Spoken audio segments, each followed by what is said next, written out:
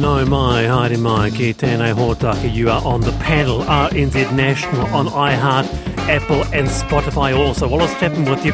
Now, if you haven't heard, Sir James Wallace, one of New Zealand's best-known art collectors, businessmen and philanthropists, can now be named as the prominent businessman jailed for indecently assaulting 3 young men.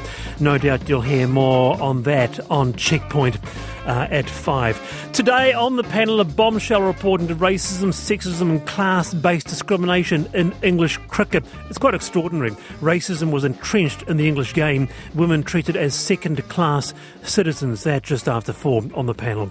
1 in 11 people in New Zealand have chronic kidney disease, yet less than half are aware of it. New Zealand's kidney dialysis system at breaking point.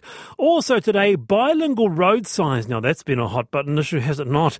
Meet the City Council in the South, who came to a unanimous decision to support it.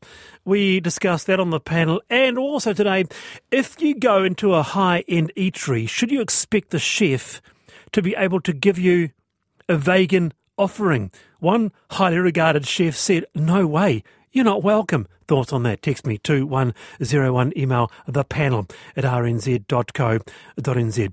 With me this afternoon, investigative journalist in the Stuff Circuit team at Stuff, Paula Penfold. Kia ora, it's been a long time. Tēnā koe, Wallace. Nice to be back with you. Great to have you here. And Garry Moore, company director, trusty pub owner, a vintage motorist. He's a granddad, former mayor of Christchurch. Garry, it's also been a long time. Kia ora, lovely to have you.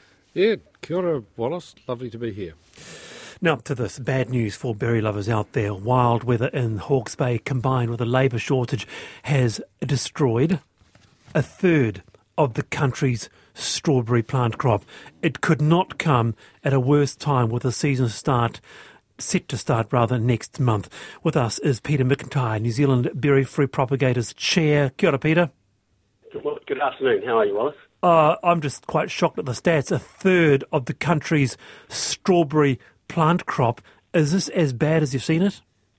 Yeah, it's probably the worst ever. But having said that, it's only a one-off, and no one needs to get too upset next year when things should be back to normal.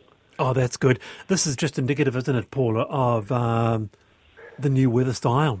New weather norms, I guess. Yeah, it sounds like they've had a horrendous run there, those poor growers. And I see that there are moves to try to move the operations indoors to address that very issue of the ongoing climate change effects. But that's obviously going to take some time and some investment. So in the meantime, the stocks are obviously going to be A, low, and B, expensive. How much of the New Zealand strawberry crop is grown in Hawke's Bay, Peter? Oh, not a great deal. The majority of strawberries is still grown in Auckland. But like last season, we had a hell of a season last year with the weather. Okay. So, but tunnel production is increasing in the industry. So, and they're more prevalent around the regions like Hawke's Bay, Bay of Plenty, and further down around Wanganui, around there. So in Hamilton, Waikato. Is that indoor or is that tunnel production? Yeah. Just explain that. Yeah. Tunnels are, we're going to tabletop. So we've traditionally grown on the soil, and we've sterilised the beds. And now the industry's going to tabletops, which is off the ground, about a metre or so off the ground. And they're easier to pick. They're fed hydroponically, so that all the nutrients are fed into the bags. There's no soil; it's a soilless structure, and they've got a roof effectively to protect them from the weather. Goodness. Do they taste the same? Yes, You sound really hesitant. You sound hesitant, Peter. Well, I'm an old outdoor grower, so I always like the soil. So. Yeah, I bet they don't taste as sweet or smell the same, right, as the outdoor grown ones. Yeah, they do. I mean, a beautifully ripe field-picked strawberry is to die for. But having said that, I never pick them that ripe to go to market anyway, because you've got to pick them a little bit back so they have a shelf life. Garry. So if you're fortunate enough to pick your own and do it that way, then you'll get the full benefit of the flavour of the strawberry. But commercially, we always pick a little bit back so we have shelf life and they can last in the stores. Garry Moore, what do you think? Well, I had a question for Peter, because we have the same strawberries in our garden every year. You know, like we don't change them, and the only pests we have are our grandchildren beating us to them. So why are they replanted each year, Peter? Okay, where do you live? Where do you reside? In Christchurch. That's why. Yeah, it's a completely different beast down there. And commercial growers down in the South Island.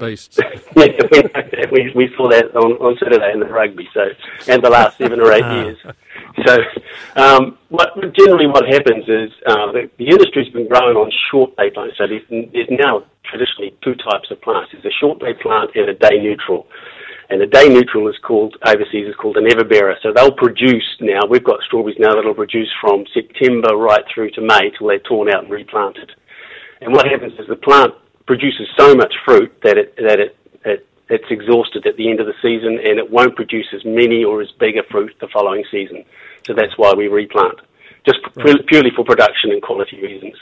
Right. But in the South Island, you've got longer days down there, so the plant doesn't produce as many flowers early on, so it produces a bigger plant, so it's more robust to go through the season. And commercial growers down there will keep plants for 2 or 3 seasons. Oh my goodness! All I'm thinking about, Peter, is having a strawberry with some yogurt or some ice cream. I'm really hungry now, and I'd like to actually ask our listeners whether or not you think you can taste the difference between soil-grown strawberries and what Peter calls the tabletop or tunnel strawberry. Text me at 2101.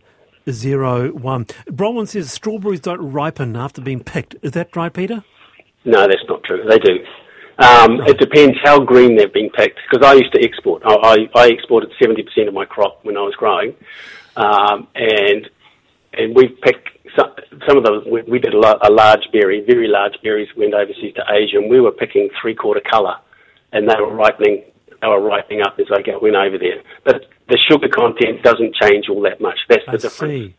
You'll get colour change, but you might not get as much sugar out of it, and that's why the fruit on the plant, left as long as possible, will get the higher bricks, so a higher sweetness content. And better jam. Well, jam is determined by how much sugar you put in, isn't it? Isn't it, Paula? I don't think it's got anything to do with the fruit. Oh, good on you, Peter. So don't fear. It's a bad season, but we will come out of it. Very good, Peter. Kia ora. Thanks for your time. You're welcome. All right, that's berry news there. Those tunnel strawberries are amazing and in season all year round. And by the way, there's been quite a bit of response regarding this chat we're going to have about this restaurant, high-end, who refuses to serve vegan food. He says, if you want a vegan, go to another place. Completely fine that a restaurant refuses a vegan request for off-menu pandering. Vegans should reflect on their own support for an animal product serving organisation. What are they even doing there, says Andrew. Interesting. Okay, all right. We have a space where you know it, you love it. It's called I've Been Thinking, where the panellists say what it's been on their mind all week. Paula Penfold, I've been thinking. It hasn't, in fact, been on my mind all week, but for a matter of about 10 minutes now, because with the revelation this afternoon that Sir James Wallace has finally been named as the, in inverted commas, prominent businessman and arts patron who was found guilty of sexually abusing, I think, 3 young men. But it's been making me think and reflect on the very issue of name suppression and I think the fact that we need to, or the justice system in consultation with the rest of us, needs to think about whether it's working, whether it's effective, whether we should be looking at a different approach, because it doesn't work. Mainstream media and responsible journalists who work for mainstream media organisations and who have charters and who are accountable to standards organisations respect those name suppressions. And of course, they don't want to find themselves in contempt of court. But many others don't. Alternative media doesn't. There was the case of Baby W, the baby at the centre of the High Court ruling last year, I think it was, who needed heart surgery. Mainstream media, again, not supported but respected that name suppression, but the alternative media didn't. His name was widely used.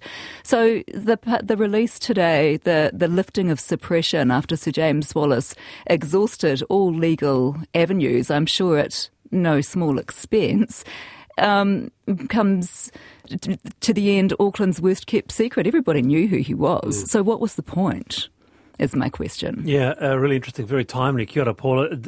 I no doubt you've got a view or an opinion on that, Garry Moore, name suppression?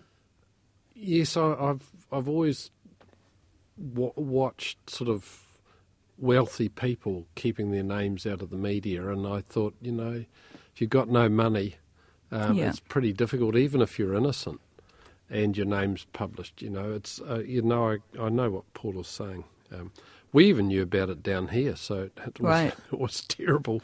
It was completely pointless then. Oh, it was. Yeah. It was completely.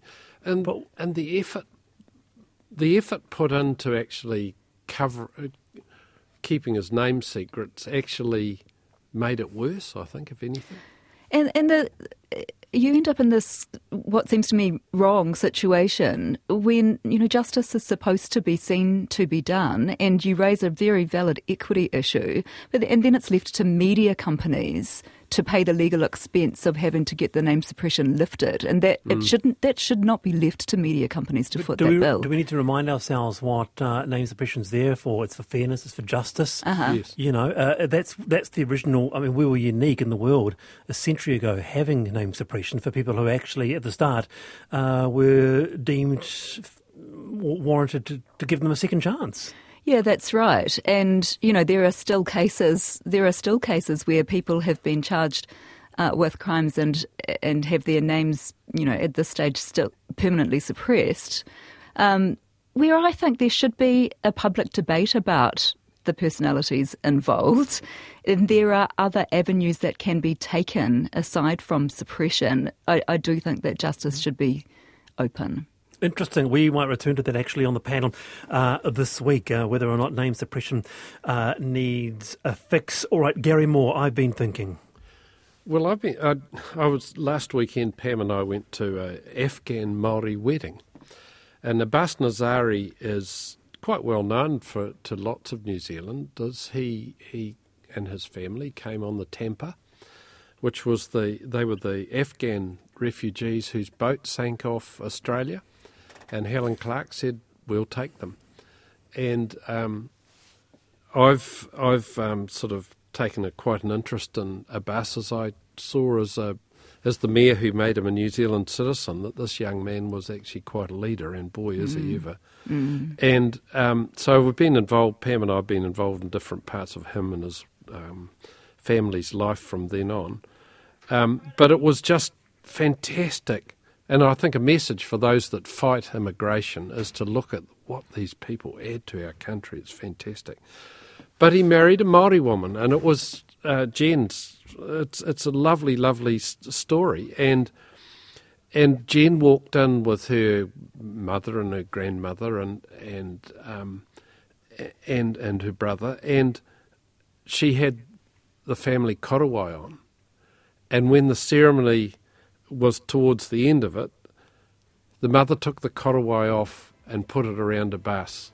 Oh, and beautiful. It was a beautiful, beautiful experience for us all. There was a rich culture that was being enriched. Wonderful, wonderful thoughts. Kia ora to you both. Garry Moore, Paula Penfold, and there is a lot to discuss on the panel today. Do stay with us.